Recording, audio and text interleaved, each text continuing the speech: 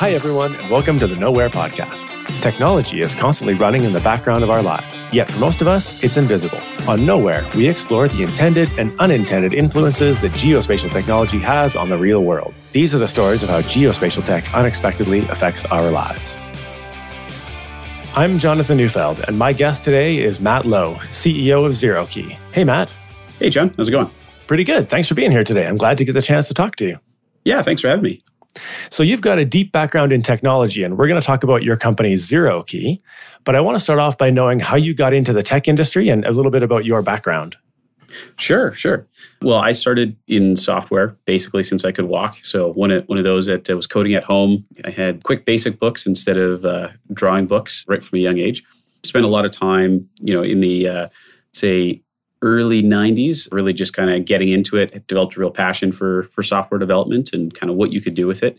And that kind of blossomed into a career kind of post-university. And at one point, I'd been fairly entrepreneurial, doing my own thing on the IT side of life, and decided, well, I had this awesome idea for technology and saw that, tech startups were the cool and fun thing to do, and decided might as well make a go of it. We're really passionate too about the technology and like what we could do with particular technology, in this case, a indoor location system, and just kind of how much that could change the way we interact with like computers or machines or anything like that. So we really started, or at least I started with my co-founder, really with a kind of idea of how things could be different, how things could be better, and made the pivot, just kind of leaving behind the smaller scale, kind of traditional entrepreneurial route and going to a high growth tech route. And it's been kind of a whirlwind ever since. Yeah, absolutely. And your company, ZeroKey, has grown substantially over the last couple of years. And I know you've landed some major contracts with a few industrial firms that we'll get into in a little bit. You mentioned indoor positioning, and I know that's the core of what you're doing at ZeroKey. And I think for a lot of people, when they think about indoor positioning, they think about finding themselves in a mall or a hospital or something like that, that personal navigation side of things. But your company takes a different approach to that, right? You focus on other types of customers. So maybe give our listeners a bit of an overview of how indoor positioning works, and then we'll get into who those customers are and what's going on with that technology. Yeah, no, you're totally right. I think a lot of people, when they think of location or indoor location, the first thing that pops up is like Google Maps or, maybe navigating in a mall, as you said. But really what we're doing is location on a whole different scale. We want to know precisely where things are in 3D space so that computer systems or digital systems can then understand what is actually happening in these real world environments. So, this could be like a factory, for example. Where are the tools, where are the parts, where are the widgets that you're building, and then where are they in relation to each other so that you can actually monitor, process, track material flow, do analytics of physical processes, which right now really isn't possible. So we're digitizing where things are down to 1.5 millimeters. So extremely precise, totally different scale than, for example, GPS, which is a couple of meters of accuracy in a good case. And that's outdoors, not indoors. Or like Bluetooth, which is like a meter of accuracy. So we're, a couple orders of magnitude more accurate. And that's our bread and butter. Our big differentiator is that we're very, very precise. We function really well in these industrial environments with lots of noise. You've often got like die presses, injection molding machines, tools of all sorts, impact wrenches, like everything under the sun generating potential source of interference. And that's actually where we thrive the most.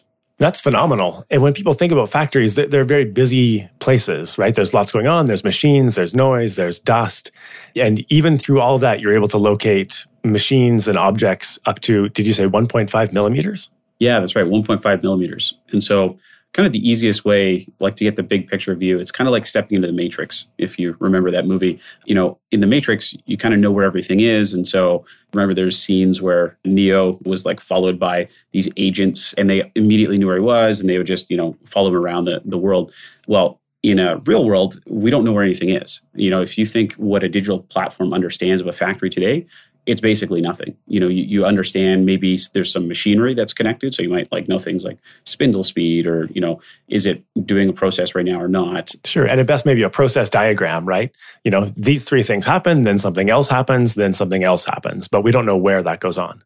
Exactly, exactly. So we're kind of lighting up these factories. So now everything comes into focus. Now you see everything at every intermediate step along the way. And so you're actually able to track individual processes, individual tasks as they go from, 0% completion to 5% completion all the way till they're finished. And for our listeners who aren't familiar with factories, I think it's an interesting thing to talk about what the factory of today looks like. I suspect many people hold a very old-fashioned notion of what factories are and people on an assembly line.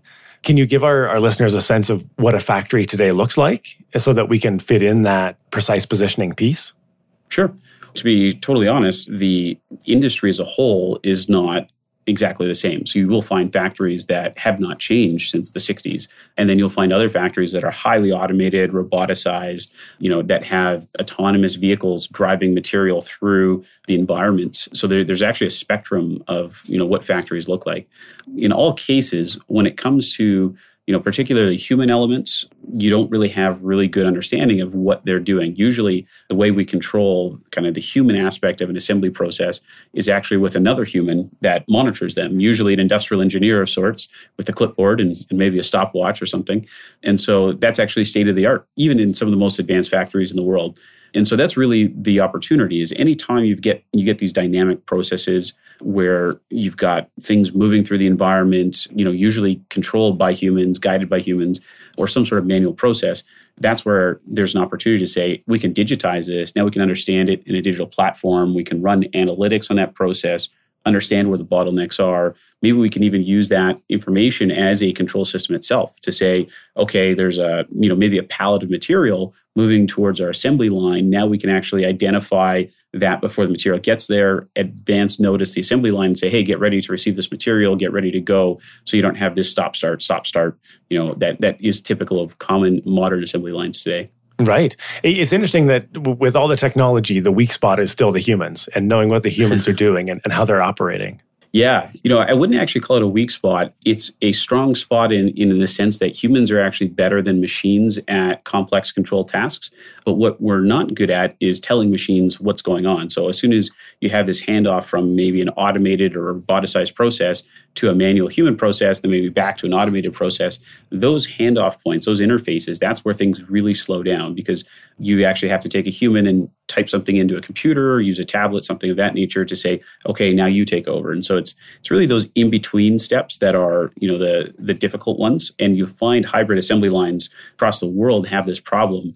And, generally this means, okay, we just add additional buffers to the assembly line. Mm-hmm. So instead of handing off and doing a just-in-time manufacturing process, you actually end up having a queued process. And that tends to be problematic because when you get long queues, especially in assembly lines which run linearly, you just get a backup across the entire assembly line if things start to get delayed or slow down. And so there's a lot of, wasted time and a lot of additional expense that we really don't need because we're just not running optimally. We're not running efficiently. Right. And I think it's interesting to talk about efficiency and optimization, especially in a geospatial context. So what we like exploring on this show is how geospatial technology is running in the background and affecting people's lives on a daily basis. And obviously, many of the things that people use every day are built and created in factories and a result of that large-scale manufacturing process. Now, I know you've done some work with large automotive clients. Are there stories you can share from your engagement there about how being able to know to the millimeter where things are within their factory has made a difference for them? Yeah, absolutely. And, as you mentioned, we work with a lot of the world's largest automotive manufacturers. And, I assume most of the listeners at home own vehicles made by these companies. So definitely it impacts their lives on a day-to-day basis.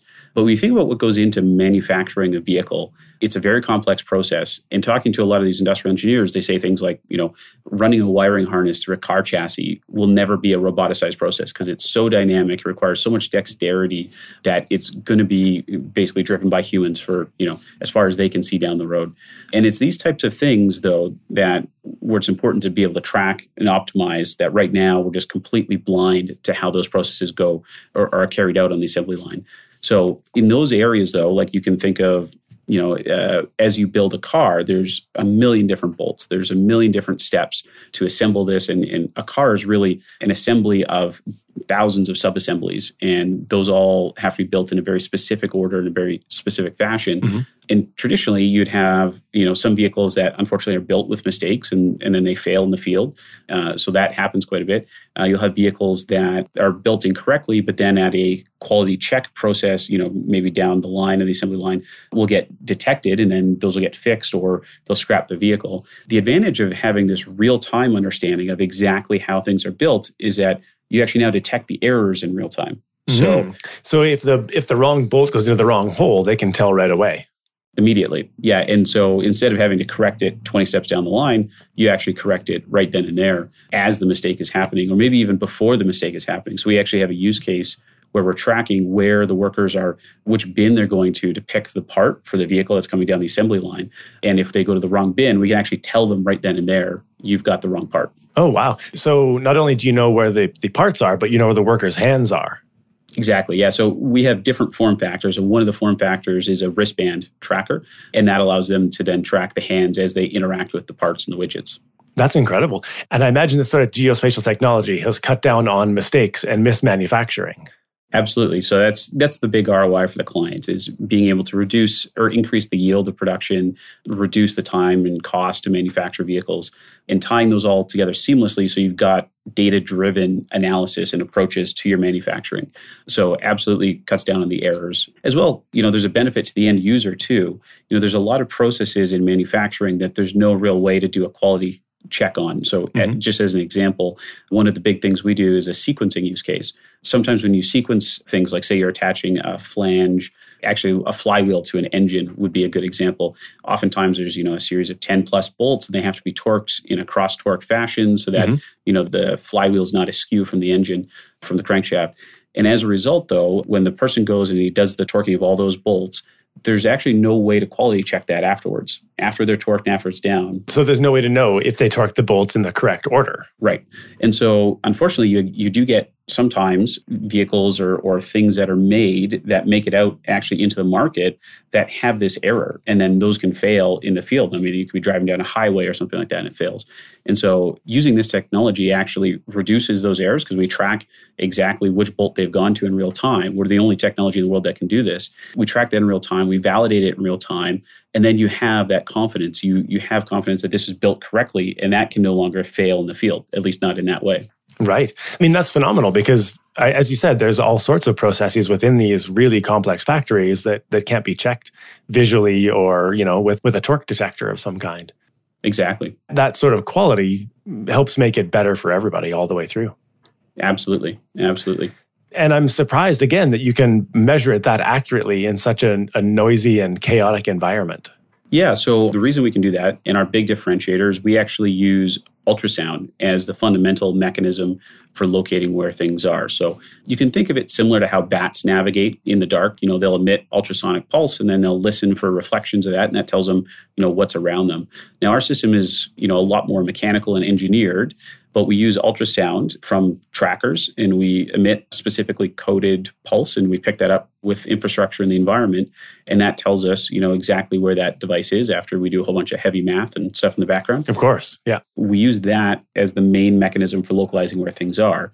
Now, the reason that we can get to such a high degree of accuracy, as you're talking about, is because we're using sound instead of something like a radio signal or light, which travels extremely fast, versus sound travels extremely slow. Mm-hmm. That slowness actually works in our favor. So errors in measuring how long that signal takes to get from point A to point B actually is a very small percentage of the overall error when we're talking about a slow speed signal like sound, versus if you have a speed of light signal and you're off by a nanosecond, that's a very big distance. That's a substantial amount. Yeah. Right. Yeah. Amazing. So now we have this geospatial technology inside a factory being used for quality control, sequencing, process automation, even watching over the humans that are doing some of the work. What do you see as coming next? So as you project this technology out, how is it going to affect, factories and manufacturing in the next, say 3 to 5 years? Well, we're already starting to see some of that now. We're talking with a lot of companies, and this is not necessarily in what I would say our commercial business, but more on like the emerging technology side of our business, where now we're getting companies like manufacturers of autonomous vehicles that want to leverage our positioning system for navigation in these environments. We're actually seeing kind of like this snowball effect where now that you've got this fundamental capability in a factory or in a warehouse, you can start to use it for multiple use cases. It's not just tracking things on the assembly line, it's tracking your supply chain. It's enabling these robotics that are themselves now moving around the environment. So there's actually like kind of this force multiplier effect that's happening because we have this fundamental understanding now of what's going on in the environment. Sure. So once you know where things are inside, it lets you then move to the next step and begin to move your robotics around or optimize what else is going on. Exactly. It opens up so many more doors for you. Yeah, and so it's very much an enabling technology in that sense. And just like, GPS enabled everything from Uber to Tinder. I mean, they're completely opposite things, but enabled by geospatial data, right? Right. I should call up the founder of Tinder next and see if he'd come on the show. I can't see why he wouldn't. Exactly. So we've talked a fair bit about the automotive side of things and the way that it's being used in automotive factories. I'm curious how else this technology is being deployed into other settings. Yeah, so I think a lot of environments have the same problem, maybe a different use case and different output, but generally like they need to know where things are. Actually, one of the interesting use cases is being able to detect when there are safety hazards arising. So as an example, in a warehouse, we have a client that often has an overhead crane that moves really heavy loads, and they want to make sure that load never passes over top of any of their human workers that are on the ground. And unfortunately, they have had incidents in the past, and I think actually a couple of deaths in some cases. So this is actually a really big issue. And so they tasked us actually with saying, can we understand where our people are in the environment so that our crane operators can avoid them? Because, a lot of modern cranes are actually not operated from where the load is. They're operated by remote control, so you can't always see exactly the entire environment. And so in this case, we're able to attach one of our safety badges, the personnel on the ground, and then now the crane operator is able to see exactly where everyone is. And if they get close to someone, they also get an alert. And so in that case, we're potentially saving, a lot of their staff from dangerous situations, potential hazards, or worse. Right. That's another interesting use case because it really looks at protecting the individuals who are working in these environments and making sure they're in these safe positions at all times. Absolutely. So I guess with your millimeter level technology, you'd be able to know, where the actual crane is, but of course where the end of the boom and whatever load it's carrying, right, in relation to a person. Exactly. So we could tell exactly where they are. We could set a buffer around it, and if we get close, that actually triggers an alert for the worker who's about to see that heavy load pass overhead, but also the crane operator. So you've got right. Double notification there. Yeah, and then both people can respond, right, and make this potentially unsafe situation a little bit more safe for them. Exactly. And interestingly enough, even when it comes to the manufacturing use cases, a lot of our clients there are also looking at applying that data for ergonomic analysis to make sure that the manufacturing process doesn't put any of their staff in a potentially harmful position for too long, leading to things like back injuries and shoulder injuries and stuff like that. So just as an example, there's only so many minutes per day someone is supposed to be working with their hands over the head, or there's a higher chance that they'll develop, a back injury. And so using the data of the geospatial data of where they are as they're carrying out this process, you can actually have a very precise measurement of what position orientation they're in. Interesting. Yeah, I imagine you'd be able to, use a badge to know perhaps where their center of mass is or where their heart is, and then something on the wrist to know where their arms are and understand, are they in a safe position and how much time have they been spending there? Almost like the old radiation detectors from back in the 50s, right? Exactly. So there's a lot of ways that this is done today in a very manual sense and like a lot of standard methods that they use to determine this. But it's, again, comes back to a clipboard and stopwatch approach. This now allows you to look at data in a much more detailed, data-driven approach. One of the other things I like talking about in this show is the way that our values as a society get encoded into the technology. And what I really like about this health and safety application is that we're taking the technology and we're using that to encode this value of health and safety right into it, right? With a clipboard and a pen, it would be easy for a bit of peer pressure or, a bit of smudging to say, Well, they weren't doing it that long, and meanwhile pressure the worker into spending more time in an unsafe situation. But with technology, then they don't have that option. Exactly. And so it leads to better safety all around. Exactly. And that's one of, I think, the values of this type of data is it's an objective source of data that tells you exactly what was happening, when it happened. And so, as you said, you can't really bend the rules. You set the policies as they're dictated and as it makes the most sense for the health of the employee. And then you can leverage that data to really determine, basically infallibly, is this policy met? Is this a safe process or procedure or not? Right, yeah. And our team's following the rules that we have set out to make sure that it's a safe workplace. Exactly.